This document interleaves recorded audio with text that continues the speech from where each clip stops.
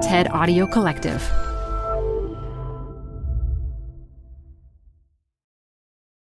This episode is brought to you by Progressive. Most of you aren't just listening right now. You're driving, cleaning, and even exercising. But what if you could be saving money by switching to Progressive? Drivers who save by switching save nearly $750 on average, and auto customers qualify for an average of 7 discounts. Multitask right now. Quote today at Progressive.com. Progressive Casualty Insurance Company and Affiliates. National average 12-month savings of $744 by new customers surveyed who saved with Progressive between June 2022 and May 2023. Potential savings will vary. Discounts not available in all states and situations. Canva presents stories to keep you up at night. It was an ordinary workday until... The Singapore presentation is at 3 a.m. The office was shocked. That's when we sleep. Maya made it less scary with Canva. I'll just record my presentation so Singapore can watch it anytime. Record and present anytime with Canva presentations at canva.com. Designed for work. You're growing a business, and you can't afford to slow down. If anything, you could probably use a few more hours in the day. That's why the most successful growing businesses are working together in Slack. Slack is where work happens, with all your people, data, and information in one AI-powered place. Start a call instantly in huddles and ditch cumbersome calendar invites. Or build an automation with Workflow Builder to take routine tasks off your plate, no coding required. Grow your business in Slack. Visit slack.com to get started. Hey, Work-Lifers. We'll be back with Season 4 next month. In the meantime, this is the first of 4 new episodes of our Taken for Granted series. Hi, I am Merve Emre. I am an associate professor of English at the University of Oxford and a regular contributor to The New Yorker. Where are you right now? Well, there are 2 answers to that. First, I'm in Berlin. I'm on a fellowship this year at the Wissenschaftskolleg, which has been wonderful. But second, I'm under a blanket because I needed to be under a blanket in my office, which has very, very high ceilings. So I cannot see anything except the inside of this blanket. And I've never had a conversation in these conditions. Well, luckily, podcasting works perfectly in the dark, so that shouldn't be a problem.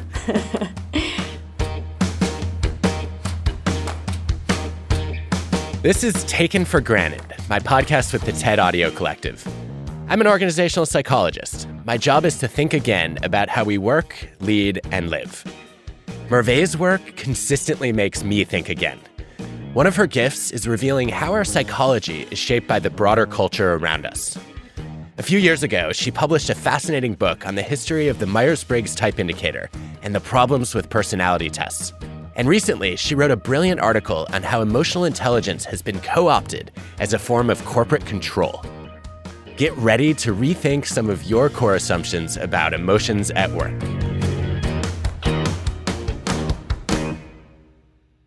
Maybe the place to begin is, have you ever taken an emotional intelligence test? No, I never have taken an emotional intelligence test. My introduction to emotional intelligence came when I was quite young. I was around 10, and my parents, who were never big talkers, bought me this book by Daniel Goleman called Emotional Intelligence. And I never read it until recently, but I have a very vivid memory of the cover of that book and where it was perched on our bookshelf, and the sense that I was supposed to read it and was supposed to evaluate my own emotional intelligence, but I never did. And no, I, to this day, still have not taken a test. Have you? I have. I'm not sure I ever got scored on a test, but I've taken them just to get a feel for what it's like to go through them since I teach the topic. But I'm curious, why didn't you read it, and why did you decide not to take one? Well, I didn't read it in part because I was probably quite resistant to the idea that I was emotionally unintelligent, since presumably the book had been purchased for me in order to supplement some sort of deficiency. But I think later on, when I was working as a consultant and when both personality testing and emotional intelligence testing or assessment were very much in the air, I always found something a little bit suspicious about the concept. It seemed like the sort of concept that had been made up in order to convince people that there was such a thing as emotional intelligence and that they might be deficient in it in some way, and thus they had to alter their behavior in order to compensate for that deficiency. So I think that kind of suspicion of ideology of it was always present in my interactions with it. You just said something that I find incredibly fascinating and surprising. You said emotional intelligence sounds like a concept that people would make up to get someone to work on a deficit. Does that mean you think there isn't such a thing as emotional intelligence?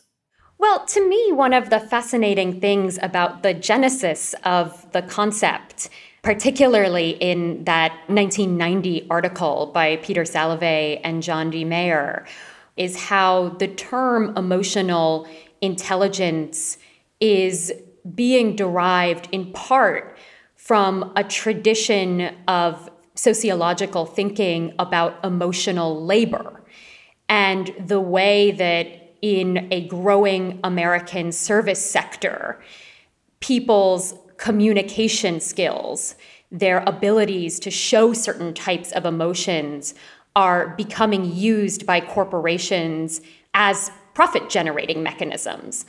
So what begins, or what is theorized initially as a form of labor, of people doing work, once it becomes recoded in the language of emotional intelligence, starts to look a lot like an individual aptitude. And so what, for me at least, that occludes is the really, really concrete social relation, the relationship between an employee and the corporation that employs them, that actually makes them have to show certain kinds of emotions or incentivizes them to feel certain kinds of ways toward their work, like loving their work, for instance, so that they may work harder. And so I think when you have that history in hand, you begin to feel even more suspicious about the idea that this is an actual quality that can be traced back to any aspect of the individual brain or body or mind. So interesting. I have so many questions for you. I feel like each sentence generates a paragraph worth of questions that I want to ask. I want to start at the individual level of emotional intelligence and say that I do believe there's such a thing. I believe that there are individual differences in the ability to perceive, understand, and manage emotions. How do you see emotional intelligence? Do you believe those individual differences exist? Oh, I think they do. I just don't know that I would call that emotional intelligence necessarily. I think I would say, first of all, that I have some skepticism about the term intelligence in general and the way that term and the conceptualization of it comes out of a very particular context. I think I'm also a little bit resistant to even separating out the individual from the social dimension, Adam. I think, to me at least, there's a real connection between how individuals speak about or perceive or manage their emotions and how they are socialized into doing so. And I think while it's true that some people may seem naturally more adept at doing that than others, and maybe some people really are naturally more adept, it seems to me that we do a disservice to the idea by thinking about the individual and the social separately in this context. I think I partially agree with that. I think, I strongly agree with the point that unlike the way that we tend to think about cognitive ability, emotional intelligence is very much socialized and learned, right? So if cognitive ability is rooted in part in mitochondrial functioning, that's pretty hard to change and control. Emotional intelligence is very much a learnable set of skills. And in some families, in some schools, in some workplaces, those skills are more easily honed and developed than others. But I still want to separate out the individual because regardless of where you learn those skills, we've all met people who are terrible at managing their emotions and people who excel at it, right? And I know if I were running an airline, I would want to either hire or train pilots and flight attendants to not panic at the first sign of turbulence. I would say I'd probably also want teachers who are really skilled in reading their students' emotional expressions so they can figure out who's getting discouraged and who might be disengaged from the classroom. And it seems like those skills, whether they emerged in a social context or not, still exist inside somebody's head, right? Oh, certainly. I wouldn't deny that they, yes, exist in people's minds, of course. And I also don't think I could deny that some people just have more chill than others. Having two children, one who has like no chill and one who's very chill, I wouldn't deny that there is some sort of baseline difference in people's reactions to external stimuli. And you would have a better biochemical or psychological account than I would for what explains that. And I am fascinated by that. But I think to me, once you start talking about emotional intelligence, right? Once you name the term, once you mobilize it as a category for, say, differentiating which teachers you want in the classroom and which ones you don't, then I think the degree to which an individual's capacity matters starts to shrink. Interesting. Why is that? Well, because then it's already part of some process of social differentiation, right? So the moment you say, for instance, I want to hire a teacher who has emotional intelligence, right? Or I'm not sure if you would say that. Actually, why don't you tell me, how would somebody frame that exactly?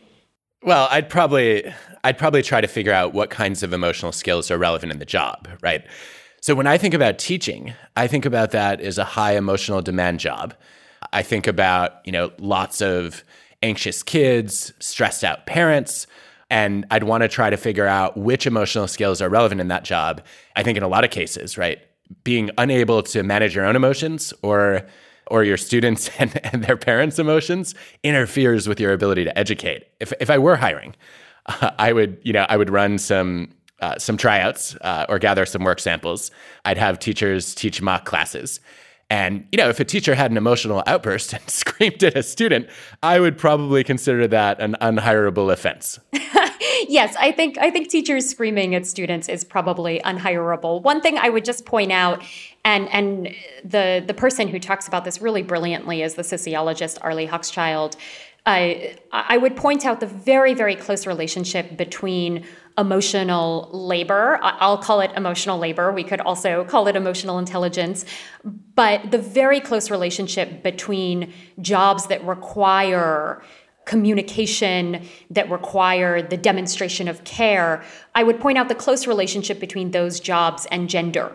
So it's not an accident, I don't think, that many of the jobs that one describes as being emotionally demanding are jobs that are overwhelmingly done by women, and in part because they've historically been done by women, are also increasingly feminized jobs. So they're jobs where we expect emotion to be shown. And I think that is one aspect of the relationship between the individual and the social that I would point to. So for me, it feels really difficult to separate out some of the claims we want to make about individuals and their, say, natural aptitudes for things like flexibility or empathy and larger theories or ideas about gender and who it is that we expect to have those kinds of capacities. At first blush, that resonates with me, right? I think about so many jobs in the service sector that that are very much gendered, right? Where women are stuck doing a lot of the emotional labor and suppressing their own feelings to appease customers or clients. And yet, as I think about this more, I'm starting to wonder if there's something to rethink here, which is there are also a lot of male-dominated jobs that have heavy emotional demands. I think about most of the dangerous jobs. If you think about working as a police officer, extreme emotional demands. A firefighter, same deal. I think about leadership jobs, which have extraordinary emotional demands. And sadly, we still live in a world where leadership is overwhelmingly done by men. And I wonder how accurate is this assumption that the majority of the jobs that involve heavy emotional demands are female versus the places where we've happened to talk about and study emotional labor happen to skew female? Yeah, that's a great question. I mean, I think one of the things that we're seeing increasingly since the time Hochschild wrote that book is that even though emotional labor began as this feminized concept, now increasingly there is the expectation that many, many people who are not necessarily women will take it on as part of their responsibility and as part of what it means to be a good employee. And I think that has to do in many ways simply with the expansion of the service sector, that now there are many more jobs that are organized around communication, that are organized around people-to-people exchange, rather than organized around the manufacturing of goods. And so I think because of that, one of the things that we're seeing is not necessarily that emotionally intensive jobs or jobs that require a great deal of emotional labor are necessarily being done by women, but that this feminized concept is actually something that has become part of many, many jobs that are being done by people, regardless of whether they are men or women.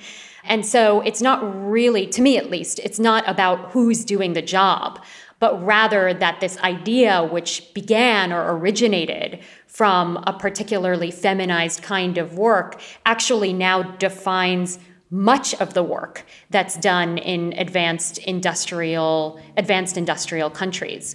Although, of course, it's much more intense in care work.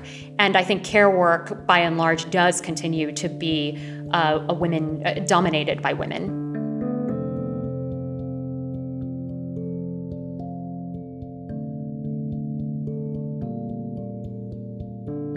I want to talk about your article. Sure, yes. So I thought your article in The New Yorker critiquing emotional intelligence was ingenious. And this idea has been popular now for a quarter century. And I've had lots of concerns about the way that it's talked about and used in workplaces. I've read lots of critiques of it. Never had I seen it talked about in this way as corporate control.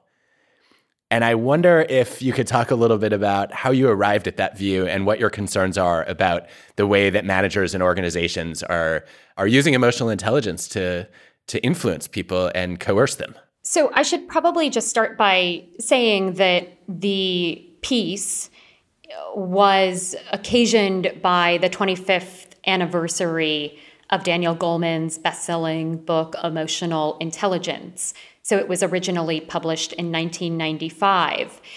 And like I said, my parents bought me a copy back in 1995, and I didn't read it then. But reading it 25 years later was really extraordinary to me, in part because I think over the past 25 years, one of the things that's happened is that within the mainstream of education, of media, of reporting, et cetera, we have much more sophisticated languages and tools at our disposal to think about the relationship between the individual and the society that he or she inhabits. And so to me, one of the most striking things about Goleman's book when I started reading it was this really peculiar mismatch between the examples he gave of people who don't have emotional intelligence and people who do. So, Adam, I don't know if you remember this or not, but so many of the negative examples in the book are these stories, these horrific stories about people murdering their own children and stabbing strangers. All of these violent scenarios that he sort of offers as examples of when people couldn't control themselves. So I started kind of chasing down the sources, the news reports or the scientific papers from which these were being drawn. And to me, what was really fascinating was the way that stories that were being written, reports or newspaper articles that were being written in the 90s about the effects of people living in abject poverty, or the effects of people having really unequal access to resources like legal assistance, mental health care, education, etc., were being taken by Goleman in order to yield these parables of individuals who had simply failed to control themselves. And then how those examples were being countered with what I take to be essentially a kind of loosey-goosey self-help regime that Goleman is elaborating about how you need to control your temper and how you need to manage your own emotion. And then the second question that I had was, this idea, emotional intelligence, is extraordinarily popular in the corporate world. It has been totally taken up by the Harvard Business Review, by Fortune 500 companies, by business schools. And I wanted to understand what exactly it was that employers were gaining from it. And it seems to me that if you can convince your employees to control themselves, to control their emotions, then one thing it does is that it completely represses any sort of resentment they might have toward the conditions in which they have to work, including the conditions in which their psychological well-being or their self-comportment is made available for profitability. And so it was kind of that 1-2 step between looking at how the book was constructed and what it was occluding in its examples, and then looking at who was actually taking this idea up and what they were using it for, that I think come together in the article as the critique that I offer of emotional intelligence. When you talk about the social and historical context being missing from these examples of emotional outbursts and people not being able to control their affective responses, I think about one of the earliest demonstrations of individual differences in emotional intelligence, which is the Walter Mischel marshmallow study. And I think in the original presentation of that research, right, there are toddlers who have a single marshmallow in front of them. And the strong desire, the intense emotion is, I want to eat it now. And then the question is, can they wait 15 minutes? And then they'll be rewarded with not one, but 2 marshmallows. And I think it made a huge splash when Mischel published this research and found that the toddlers who were able to resist the temptation to eat the one marshmallow now and hold off for 2 later got better scores on the SAT and had better grades in school. And Walter found in his own research, but it didn't come to broad light until recently, that if you look at who has that ability to delay gratification in the first place, who's able to resist the temptation, guess what? There are huge social class differences. Kids who grew up in poverty were much less likely to be able to resist the temptation. Like having a marshmallow now is something that they responded to, right? They grew up in an environment where it was rare that you would even have the opportunity to access the food that you might want at this moment. Meanwhile, kids who grew up in pretty comfortable conditions knew that walking away from a marshmallow right now wouldn't necessarily lose them anything. And they were also more likely to trust that the experimenter was good for delivering on the promise. And so I thought of that as you were talking, and I was wondering, is that the kind of information that you think is missing when we look at the social context that's been erased from studying why do some people seem to have better emotion regulation skills than others? I think that's absolutely right. That is the kind of information that is missing. And I think in Goleman's book, from which this whole phenomenon really springs, it's missing at a macro level in a truly astonishing way, which is that evidence or statistics about violence are given and then are simply attributed to what he repeatedly throughout the book calls mean-spiritedness. And that it's, I suppose, understandable if still questionable that somebody could write that in the mid-90s. But what's really, really appalling to me is that this book was republished 25 years later, and nobody thought to revisit the way that these claims were being framed. Wow. I mean, it's in some ways, there's a part of me that sympathizes because this is what we do as psychologists, right? We write about individuals and we study small groups, and we're like, most psychologists are not good sociologists. At the same time, though, to completely ignore the broader cultural and structural forces that shape whether delay of gratification is taught, whether it's valued, whether it's actually a risk factor as opposed to a skill, that does seem dangerous. I mean, it just does seem to me like psychologists need to become better sociologists, but particularly if you're writing a book that is for a general audience, right? If you're not presenting people with the actual research, if you're not unfolding where your numbers come from, then I think it's even more incumbent on you to make your claims as defensible and to contextualize them as richly and as responsibly as you can.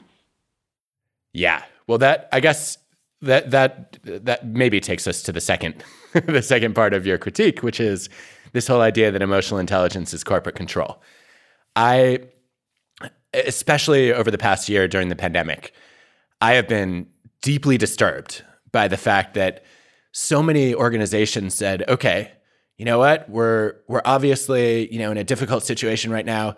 So we're going to train you in emotional intelligence. We're going to teach you to manage all your stress, as opposed to saying, you know what? Maybe this is the right time to finally fire some abusive bosses and start eliminating oppressive rules and stop micromanaging people. It seems like emotional intelligence training is often used as a Band-Aid. And what we need to do actually is cure a sick culture. I would add to that, I think what we also need are to provide more benefits to workers and to provide more job security. And I think, to me, where this was really apparent is many of my friends work in universities.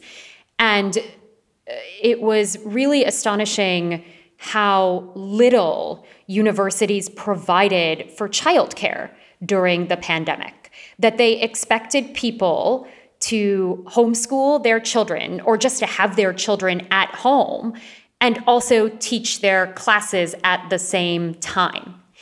And when people became really burned out and really stressed, what they offered them was not, a course release or additional help or just a break in one way or another, but what they offered them were, mindfulness training over Zoom or classes, 10 tips on how to manage your stress. And that's not what anybody needs. And so I think that a lot of these ideas, like emotional intelligence, like personality testing, mindfulness, resilience, the power of positive thinking, all of these are very powerful ideologies that allow corporations to get away with increasing job insecurity, with demanding more of their workers. And if you don't do what they ask you to do, if you don't commit yourself fully to those demands, making you feel like you are not a good team player, you are not sufficiently empathetic to what the corporation needs. So I think that, yes, it's both a Band-Aid, but it's also like a finger to poke in the wound at the same time. Oh, no. Yeah, gosh, it makes me think that one of the things we need to do with leaders moving forward is just to ban psychological solutions to organizational problems. Yes, I think that's true. I would completely agree with that. I would guess that the amount of money that is spent on implementing those psychological solutions could be repurposed in much more worker-friendly ways.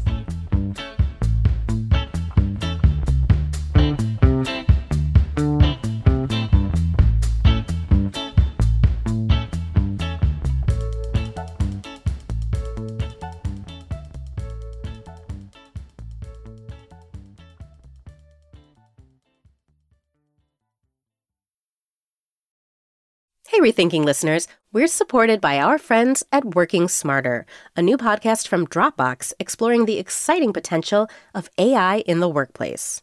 Working Smarter talks with founders, researchers, and engineers about the things they're building and the problems they're solving with the help of the latest AI tools. Tools that can save them time, improve collaboration, and create more space for the work that matters most. On Working Smarter, hear practical discussions about what AI can do so that you can work smarter too. Listen to Working Smarter on Apple Podcasts, Spotify, or wherever you get your podcasts. Or visit workingsmarter.ai. Support for the show comes from Brooks Running. I'm so excited because I have been a runner, my entire adult life. And for as long as I can remember, I have run with Brooks running shoes. Now I'm running with a pair of Ghost 16s from Brooks. Incredibly lightweight shoes that have really soft cushioning. It feels just right when I'm hitting my running trail that's just out behind my house. You now can take your daily run in the better than ever Ghost 16. You can visit brooksrunning.com to learn more.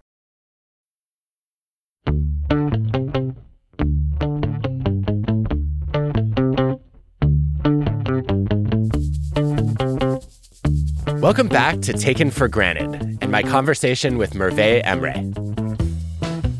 So let's talk about emotional labor. You've referenced Arlie Hochschild's classic work, and there's been a lot of research over the last few decades on the skills of emotional labor. It turns out that some of them are more stressful and exhausting to employees than others. So, surface acting, just having to fake an emotion that you don't feel, is a great way to burn yourself out. Deep acting, actually trying to feel the emotion that you want to show, seems to be a little bit more empowering. If we go back to the pilot dealing with a flight emergency, right? It's one thing to be told you must put on a happy face, probably not helpful. It's another thing to be taught a set of skills for identifying the emotion that's going to allow you to land the plane safely, and then practicing techniques to get yourself into that frame of mind. And that seems to be important. I think we want to equip people with those skills. So how do you think about when this is corporate control and manipulation and when it's actually useful training for an important job? Well, I would just point out one thing about the surface acting versus deep acting differentiation, which is that, one of Hochschild's arguments is that people have a very, very strong incentive to actually feel the emotions that they are displaying, because it becomes sort of psychologically agonizing, right, to be faking it. There's nothing more, I think, angst-inducing than faking it until you make it, right? And I think it's really important to recognize that corporations, but also employees and individuals have a very strong incentive to actually believe in the feelings that they are trained to feel, or that they are incentivized to feel. And so one interesting response to the piece, at least, has been, I've gotten emails from people that have said, well, yes, but it actually works. And emotional intelligence actually works.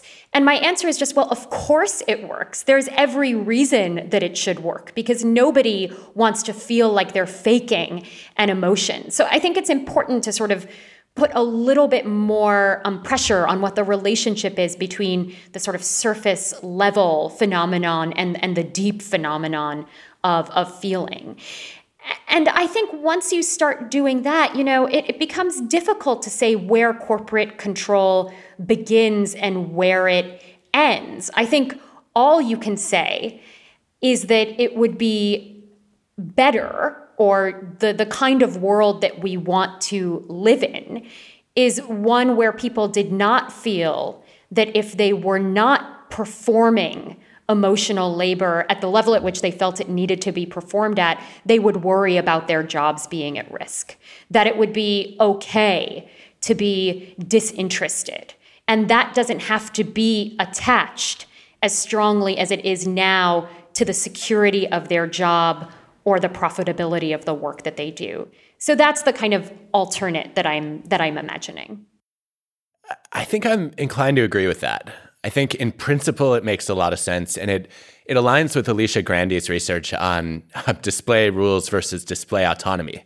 To say, look, if you have a set of strict rules for here are the emotions that you're allowed to show, here are the ones that you aren't, and you're in big trouble if you violate those rules, that's very different than saying, look, here's what we've learned about what it means to be effective in this job. And obviously, you have the freedom to figure out what's effective for you. That being said, I don't know how to apply this to the teacher example that we talked about earlier. Or let's take another example. Let's take a therapist.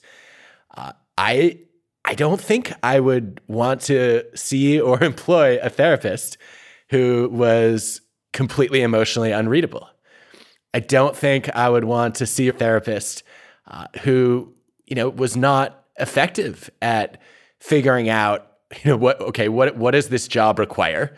And what does, if I'm in an organization, what does management expect out of effective therapists? And how do I manage my emotions to stay professional? I don't know. I think surely one wouldn't want a therapist that was unreadable all the time. But surely it's okay to have therapists who don't always have to be totally legible to you, right? I agree, but that would actually make that a mark of emotional intelligence then, right? Because that's a therapist who says, okay, there are times when it's important for me to be emotionally transparent, and there are times when I don't want the client to worry about exactly what I'm feeling or to respond to my emotion. I want to center their experience. And isn't that in and of itself skill in managing and expressing emotions? But I suppose, how can you tell? So I'm thinking about all those moments in movies or in sitcoms where you have the really bored therapist, right? The therapist who's clearly not listening to what his or her client is saying. And the client misreads that as being a kind of invitation to self-discovery in the absence of dialogue. And I think those moments are really funny because they get at that question of intention being basically unreadable. And I guess that's what I'm advocating for. I'm advocating for it to be okay for people not to make their emotional lives available to others in work situations. Yeah, and does that go both ways? You should have the freedom to withhold emotions. You should also have the freedom to express them. Yes, absolutely. I think that where this gets complicated, though, is if we think about the different dimensions of emotional intelligence, right? So perceiving emotions, the ability to recognize your own feelings and also read people's tone of voice and facial expressions accurately. Then there's the ability to understand emotions, to know, okay, I may have recognized that I'm feeling not sad but disappointed. What caused that? And then there's a lot of what we've been talking about, which is managing and regulating emotions, being able to control what you feel and also to influence what other people feel. And there's a bit of a paradox here. I have found in some of the research that I've done that the managing and regulating skills are the most important for job performance, right? It's kind of nice to be able to read what other people are feeling and to know what you're feeling. It's potentially helpful to be able to figure out what's contributing to those feelings. But those skills aren't that useful if you don't have any authority over your own emotional experience, if you can't figure out how to influence other people's emotions. And I found, for example, even with salespeople or anybody who walks into a job interview, right? It's like, great if you can read the audience or the interviewer, but you have to be able to take that information and then adjust your own emotional expressions and cultivate the emotions that you're hoping to elicit in them in order to get the response you want. That skill, that ability to regulate and manage emotions is, I would say, the most important from the data that I have. And yet I'm also hearing from you that you think it's the most dangerous one for leaders or corporations to regulate. Well, the word that kept coming into my mind when you were offering that description was charisma. to what degree is what you're talking about a form of charisma?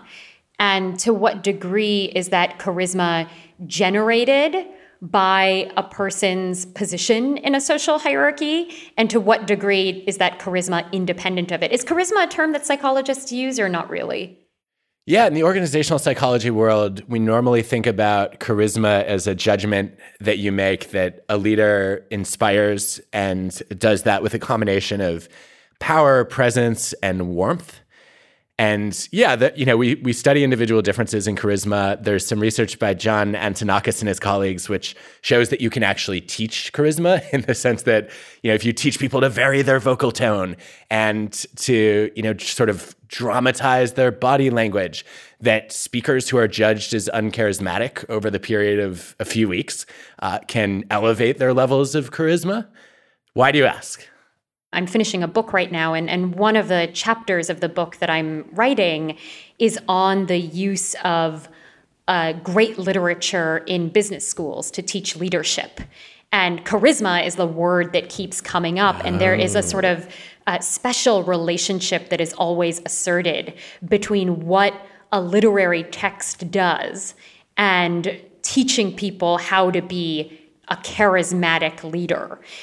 And some of that goes back to questions of self-management and self-regulation, that part of what charisma is, or one kind of action that generates charisma or that is read charismatically, is the ability to control yourself in a moment of panic. That there is something incredibly attractive about people who are able to totally self-regulate.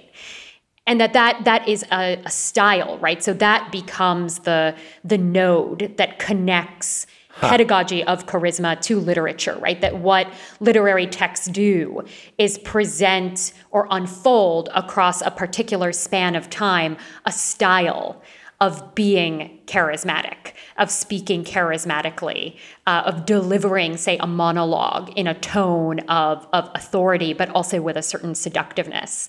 And so that's one of the reasons I was just curious, because this actually gets us back to the very first question you asked me, which is like, who would have thought that an English professor would be the person to take these terms and run with it? But it is interesting to me how much language forms the basis for both these concepts, but also ideas about how we would enhance these concepts, like leadership or charisma or emotional intelligence.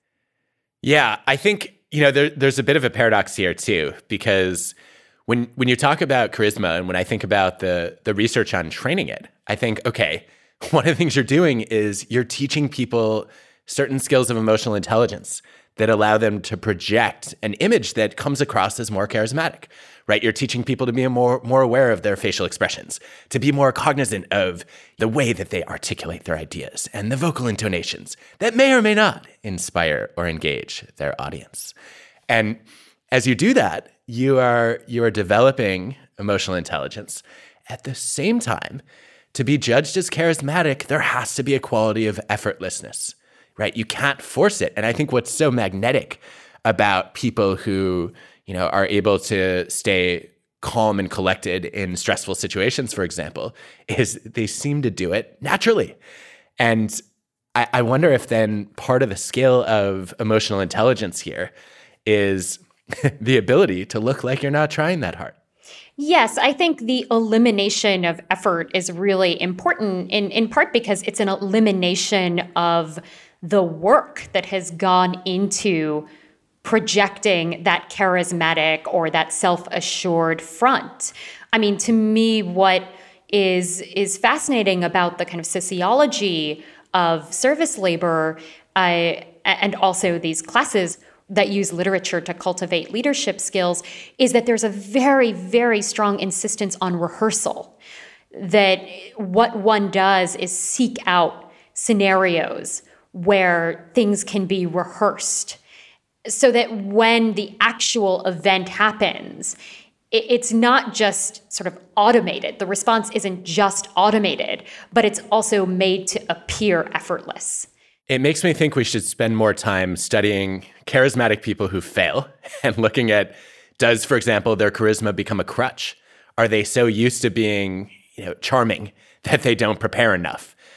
We should also do the opposite and study leaders who are lacking in the traditional qualities of charisma, but manage to drive, manage to guide teams and organizations to accomplish great things, and ask, how did they do that? But see, this is so funny, Adam. This is the difference between you and me, is you want to study people, and I have no idea about why anyone would want to study people, like individual people, instead of studying. Of course I want to study people. People are what make the world go round.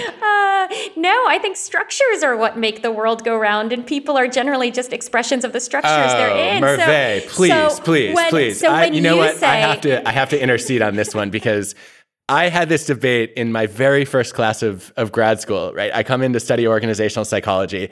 The first class I go to is an organizational sociology class. And the professor says, one thing you should know about this class is there will not be a single human in it.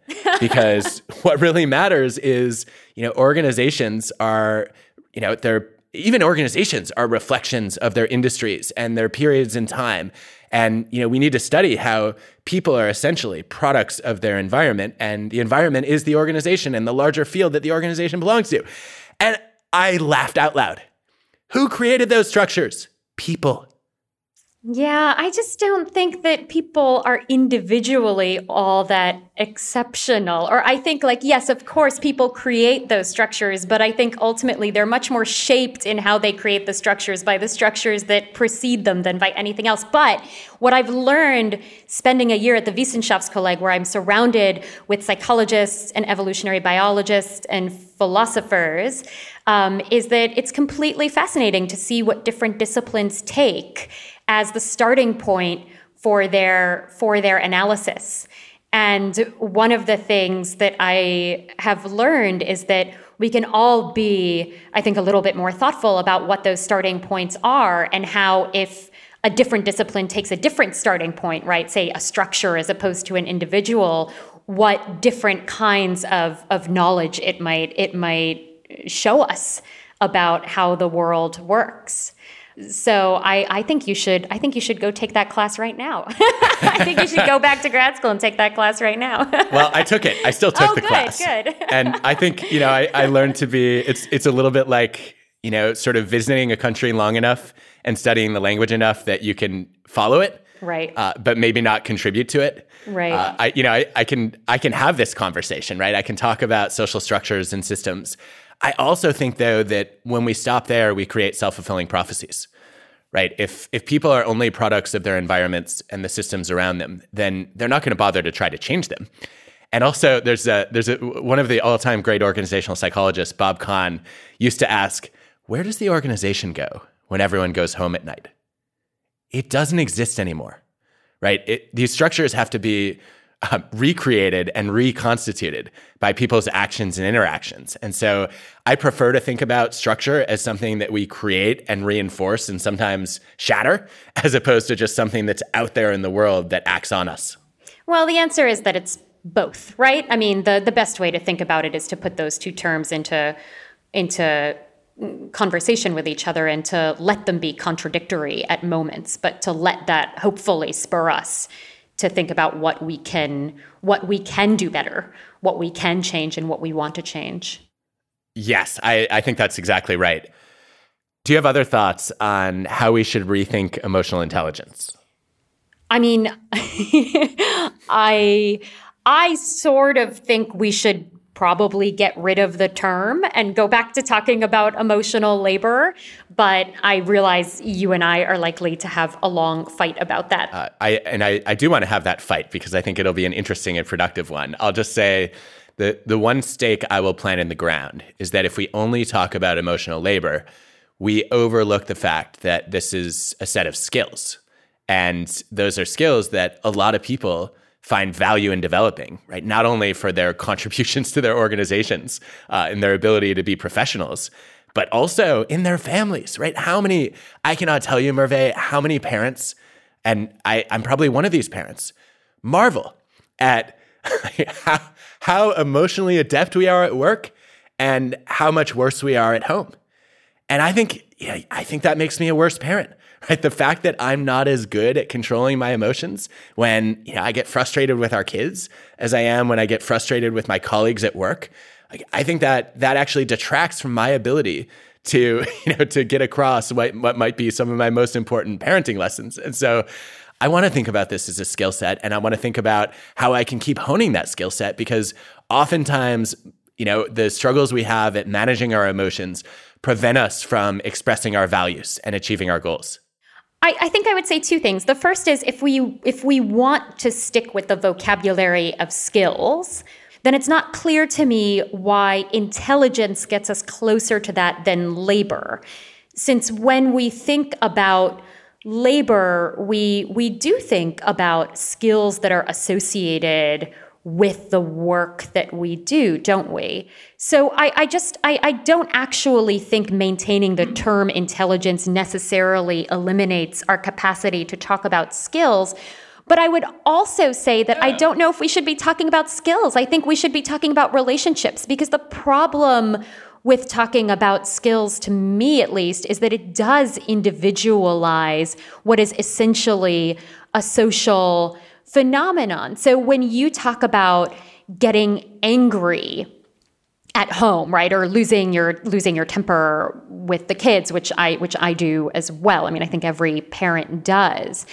What seems to me to be missing, or what becomes kind of blanketed, as it were, in that in that interaction is the dyad, right? It's not just about you, the parent. It's about you and the child and how the two are interacting. And to me, that's what the language of skill makes it much harder to talk about. And the language of relationality brings that into focus, for me at least, in a much, much clearer way. I really like that. Oh, thank you. It's a way to make it partially your kid's fault too. So, well, yeah, that's what I was going to say. I was going to say, in some cases, it's easier to think about working on my own emotional intelligence and the application of the skills that I know I use elsewhere than it is to say, okay, we've got to teach a kid who doesn't necessarily have a fully developed prefrontal cortex yet to interact differently. But I want to react to this labor idea. It's so interesting. I find skills, when I hear a skill, I immediately think, ooh, that's something I can study and practice and master, and I'm excited about it. When I hear labor, my association is that's a task that somebody else is forcing me to do. That's why I don't have a boss. I just find the idea of thinking about the skills as opposed to the labor a little bit more autonomy supportive, which is, ironically, what you're critiquing about the way that corporations manage emotional intelligence. The other thing that I think about here is when I hear emotional intelligence, I see it as a little bit liberating. We live in a society that judges people heavily on their intelligence, and mostly does that in terms of their mathematical and verbal skills, right? So we have too many kids who grow up in America and other parts of the world too, who are told they're not smart. And I think by calling it an intelligence, it legitimates the fact that, okay, you might not be a math whiz. You might not be, the person who will write the next Shakespeare play or the next Maya Angelou poem, but you have a very important set of cognitive capacities that really matter in the world. Do you want to rob people of that, Merve? I like how you asked that. So I think there are two questions there. The first is, I think you're right that there's a reason you don't want to think about it as labor, because then you don't have to see it as the employee-employer relationship anymore. Because when I'm talking about labor, I'm not talking really about an activity that someone is doing, but I'm talking about a kind of position that somebody occupies, and a political and economic position that someone has to occupy, and the kind of work that they have to do because of it. And so, yes, of course, talking about it as intelligence focuses or centers an idea of autonomy, but I'm saying that is in part a a false idea of autonomy. But then to your second question, it's also not a false idea of autonomy, right? I think one of the reasons emotional intelligence or personality are as popular as they are is precisely because of what you say, that they do give people a sense of self, right? They give people a language or a vocabulary by which they can understand themselves as having a certain set of capacities. And now they have an idiom and terms to use in order to describe that. And it can be incredibly grounding. And the same way that I told you that I want to think about the interrelation between people and the structures that they occupy, I think this here too is an example where we can think on the one hand about ideology, and on the other hand, about something quite utopian in that idea, that there may be people who are simply more emotionally adept than others, that this might be an overall good to the world, and that we might be able to learn something from people who have this capacity about relationality more generally. And so I again just don't want to let go of this ability to think about this concept, or to come at this concept from both sides. I love that. I mean, mic drop. If we were live in a room with an audience right now, people would be cheering. You just crushed it. I think that captures both my enthusiasm for emotional intelligence and my concerns about it in one fell swoop. Oh, thank you. This was so much fun, and I really like fighting with you. It's very fun. I didn't even feel like we were fighting.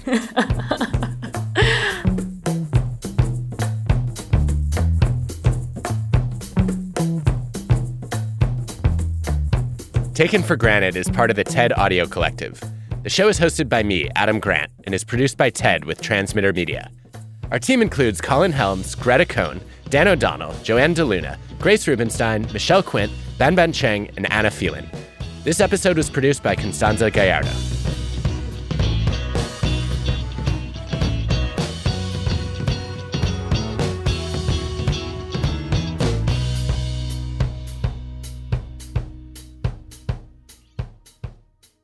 I feel like a troll under a bridge or something. 3 billy goats are about to come trip-trapping over me, and I'm going to have to ask them some sort of riddle to let them pass. I haven't. Are you doing this for the podcast, or do you just enjoy hiding under blankets? I mean, a little bit of both.